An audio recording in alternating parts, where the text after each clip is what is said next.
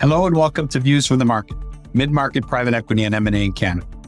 My name is Mario Negro and I'm a partner in the Private Equity and M&A group at Snowdon Partners.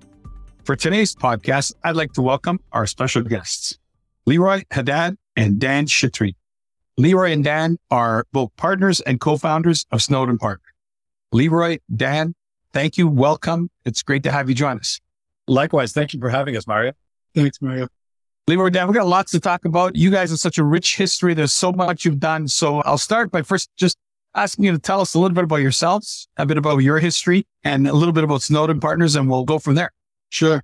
So the three of us starts about 10 years ago in your office when you were pulling an espresso shot for us. And we got to meet you for the first time. But the story of Snowdon goes back even further, back to high school a couple decades ago, where Dan and I played basketball together. And we went to high school in the Snowdon neighborhood, which is a blue-collar neighborhood here in Montreal. A reminder of our humble roots and to never forget where we're from. And we've had similar career interests over time, but I'll walk you through kind of my very brief bio, and Dan can do the same. So after high school, studied finance at McGill, went to work immediately in investment banking in Toronto for a couple of years, and then joined Oaktree's private equity group a couple of years into that on the West Coast in Los Angeles. I joined the Distress for Control investing group just at the end of the boom cycle, just before the financial crisis. And it was a very exciting time to be joining Oaktree because many of the credits were starting to heat up. And I learned from some of the best investors how to analyze fundamentals and how to get into a business once it starts to struggle. And after that, decided to do my MBA out in Boston at Harvard Business School, which was a wonderful experience. And throughout that whole journey, the view of building Snowdon kept coming back, and we'll get into that right after Dan gives his bio. Yeah. So like Leroy, went to McGill, studied engineering, and knew I didn't want to be an engineer. Ended up joining McKinsey and doing consulting work for a couple of years. And that's where I got my first exposure to private equity and realized I wanted to be on the buy side. So in maybe 6 months after I moved to LA, I moved to California in the Bay Area and joined a mid-market buy and build firm called Bertram Capital.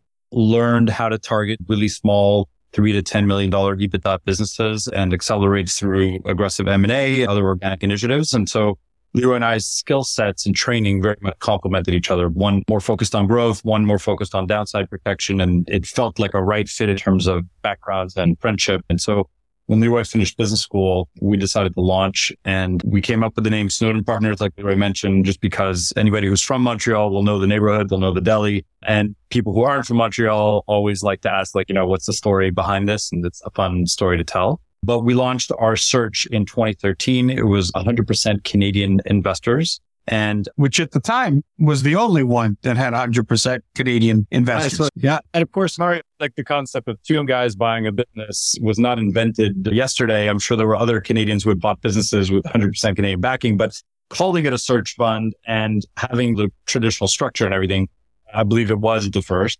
And most of our investors had never invested in a search fund before. So they didn't know the model. They didn't know us, and it was an uphill battle, but it was one that we relished and were able to get the fund closed in the summer of 13 and basically launched a Quebec-focused search. So 75% of our time was based in Quebec, because you might not hear it, but we're both francophones. And so we were very, very comfortable operating in French and in English. And at the time, there were a number of search funds in Toronto, and everybody kind of wanted to search Canada-wide, but ideally look for something closer to the GTA. And so we just decided to focus more on Quebec because there were fewer people chasing opportunities there. Long story short of it is we bought a business in Quebec City. It's a pretty busted up company that needed a lot of TLC, and we got what we bargained for. We got in there and had to do a turnaround, and it was a lot of hard work, but we really had to understand the business, the nuts and bolts level all the way back up. And we performed a pretty thorough transformation from digital marketing to the way the product was built to accounting and finance and a number of other areas, including an ERP system migration. We did an add-on acquisition and a de novo brand launch. So we did a lot of work in 4 years. And at the time, it was the summer of 19, and everybody was talking about a looming recession. I don't know if you remember the headlines back then, but it had been a pretty long bull run by then. And we said, hey, it might be a good idea to create a liquidity path for investors. And so we pursued a liquidity opportunity, and we did so, culminating with a liquidity event in early March 2020, right before COVID hit. I think it's a good time to say this was a travel business, group tours, very labor intensive and very people heavy. So one of the main vectors of the transformation was hiring really smart people, which is something we believe in to this day. And it was thanks to those really smart people that we were able to stabilize the ship after a very meaningful drop in revenues and profits right after COVID. So one of the main purposes of architecting the recap was to be able to step away from day-to-day operations and pivot to full-time investing in the lower mid-market. We instead had to re-engage actively for another 6 months or so and then transitioned after that. But the way we were able to do that is by having a really strong bench of operators by our side. Liroy, Dan, you have a lot of firsts. I mean, the first search fund from Quebec, the first Canadian cap table, and the first deal done in Quebec. And, what also makes your story unique is you were, as you said very well, Dan, very operationally involved in this deal, maybe more than most searchers are. It was trench warfare, I remember.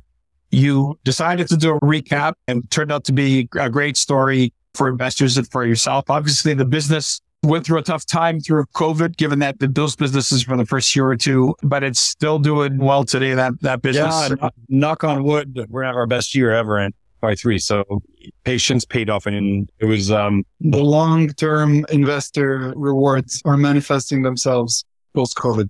And I know this, some of you both got the bug. Once you did that deal, you had the itch to do more. And that's what makes your story so great too, is not only did you do a search fund deal, had a chance to exit, and especially still involved with that deal, but you're now, one of the big investors in Canada in the search fund space. And one of the great things that you guys bring is that operational experience. But wanted to talk a little bit more about once you sold the business, you wanted to do investing. What drove that? A little bit about your thinking, where your headspace is and the opportunities that you see in the marketplace, why you are actively investing and what you're looking for. I think we took a hard look at what we did in the first business. And the challenge with the search fund model is you're all in on one company. And there are times where our individual skills were being put to great use. And there were other times where it was less so, more of a grind, and you just got to persevere and push through. And anybody who's run a small business can relate to that feeling that we have. And so the desire was to replicate the outcomes, but be able to do that with multiple platforms on the go at any one time. It's not a novel concept, but it's a very hands-on and active ownership style of investing. And so we set out to do that, but still very much like the lower end of the mid-market. We think there's a lot of tailwind and attractive risk reward to be had. And so since the fall of 2020, we've been pursuing deals in Canada and in the US. And to define lower mid-market, we look at deals with $3 to $15 million of EBITDA. And we look for opportunities where we can get involved and add value through operating initiatives, in addition to the usual private equity playbook. And so we're not looking to have 15 companies at any one time. It's a much more concentrated portfolio strategy. And one of us gets pretty actively involved in each of the businesses. Now, what's unique about your model? I mean, Snowdon's evolved. I mean, Snowdon started off obviously as a search fund itself, then it became an investment vehicle in search funds. And now you're doing controlled positions in lower middle market companies. The thread seems to be always lower middle market. I know you look in Canada and the US, right? Snowdon is both active. What is it about the lower middle market? Why are you still here? A lot of people like you go upstream. They kind of go, they follow the bigger deals. Why are you still here? What is it about the lower middle market that you find attractive? I think we've developed expertise. We've developed an appreciation, an affinity for how people interact in the market, how it still feels a little bit more like a controlled environment. I feel like we've built very good relationships starting back in 2013 that we continue to harvest and to develop. And we like to play the long game. We also like to double down on things that we're good at and play to our strengths. So I think that's the main first reason. We also enjoy it.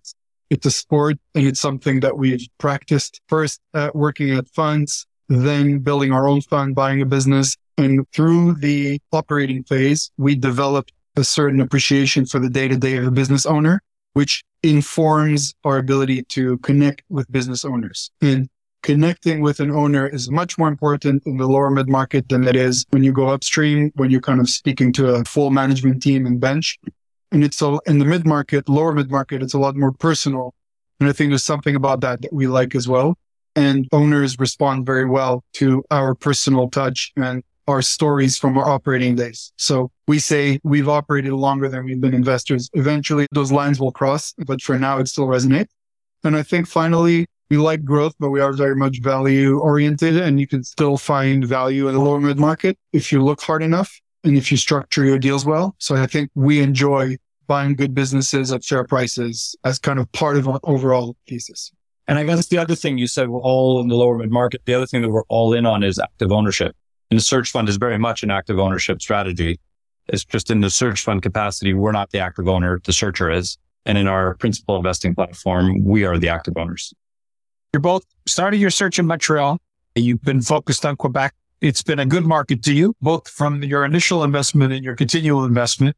I know it's a good market for the lower middle market. What do you like about Montreal? I find the Montreal market to be one of the great markets for search fund type deals because it's just a really strong number of these great companies that are kind of almost under the radar. But I want to get your thoughts on that. Yeah.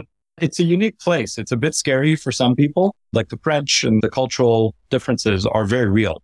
But if you can build rapport with an owner here, there's plenty of opportunity in Quebec. There's a big tech ecosystem and a lot of talent that has been attracted to Montreal specifically, but Quebec more broadly as a result of that significant investment in the tech ecosystem.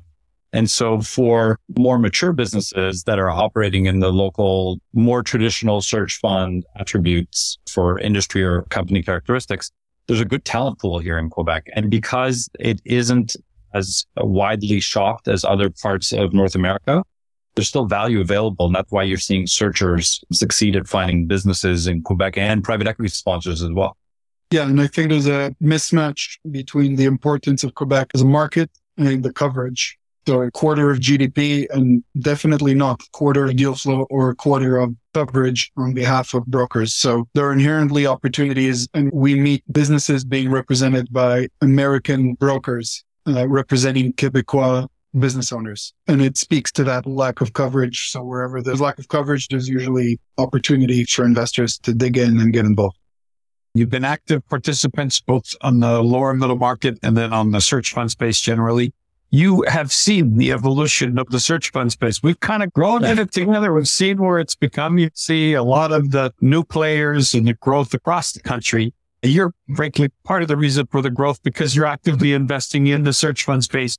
What is your perspective on where the space is at now and from what you're seeing? And I want to hear your sense. I mean, you're believers in it still. You're on many a cap table. And you're strongly supportive of the space. You're great partners. You bring that operational expertise, which a lot of people, I think, admire and appreciate.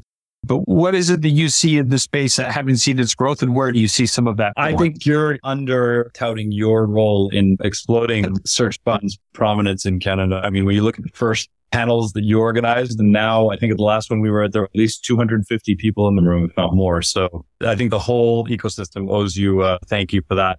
We, like you, are very bullish on the search fund space. I think talent is the bottleneck very clearly. There are millions of businesses that will trade hands. And if they don't, they're going to die. And so it's not a question of how many businesses are out there. It's a question of how many people with the energy and the drive and the ambition and the right skill set. And not everybody should be a search fund CEO, right? Like it bears mentioning too. But for the people who do have the right combination of those ingredients, it's a unique path. And there's plenty of business owners that need to pass the baton. And so we're very bullish for the opportunity, especially as it pertains to the lower mid-market, both in Canada and the US.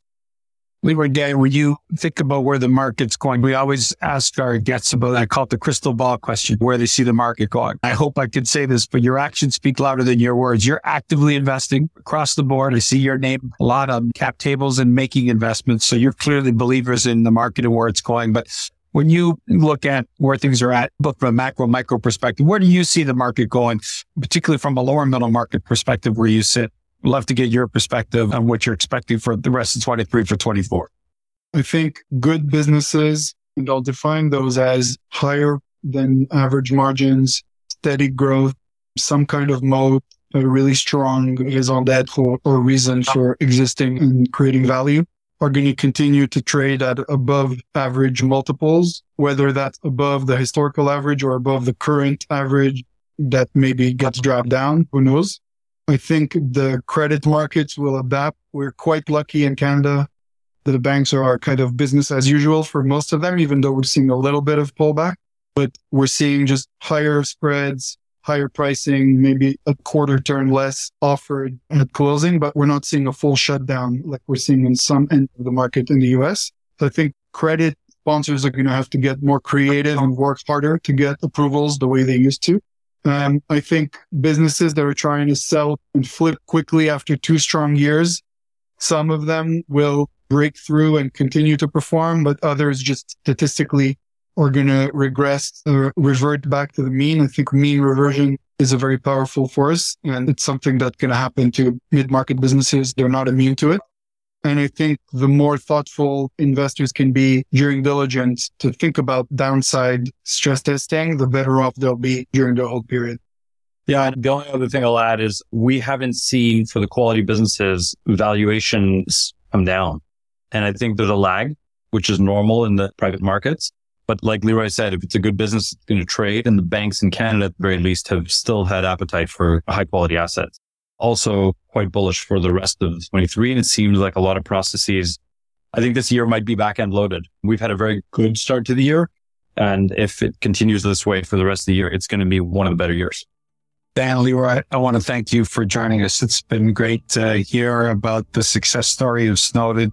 When you talk about success, it starts with, people say luck. I always say luck is hard work, and your story is one built on hard work, and then you reap the rewards of it. So thank you for sharing your story. It's a great story. I know you're active participants in the market, and so I hope we could see more of you in every way. But thank you for coming on and sharing your story with us. Thanks. Appreciate it.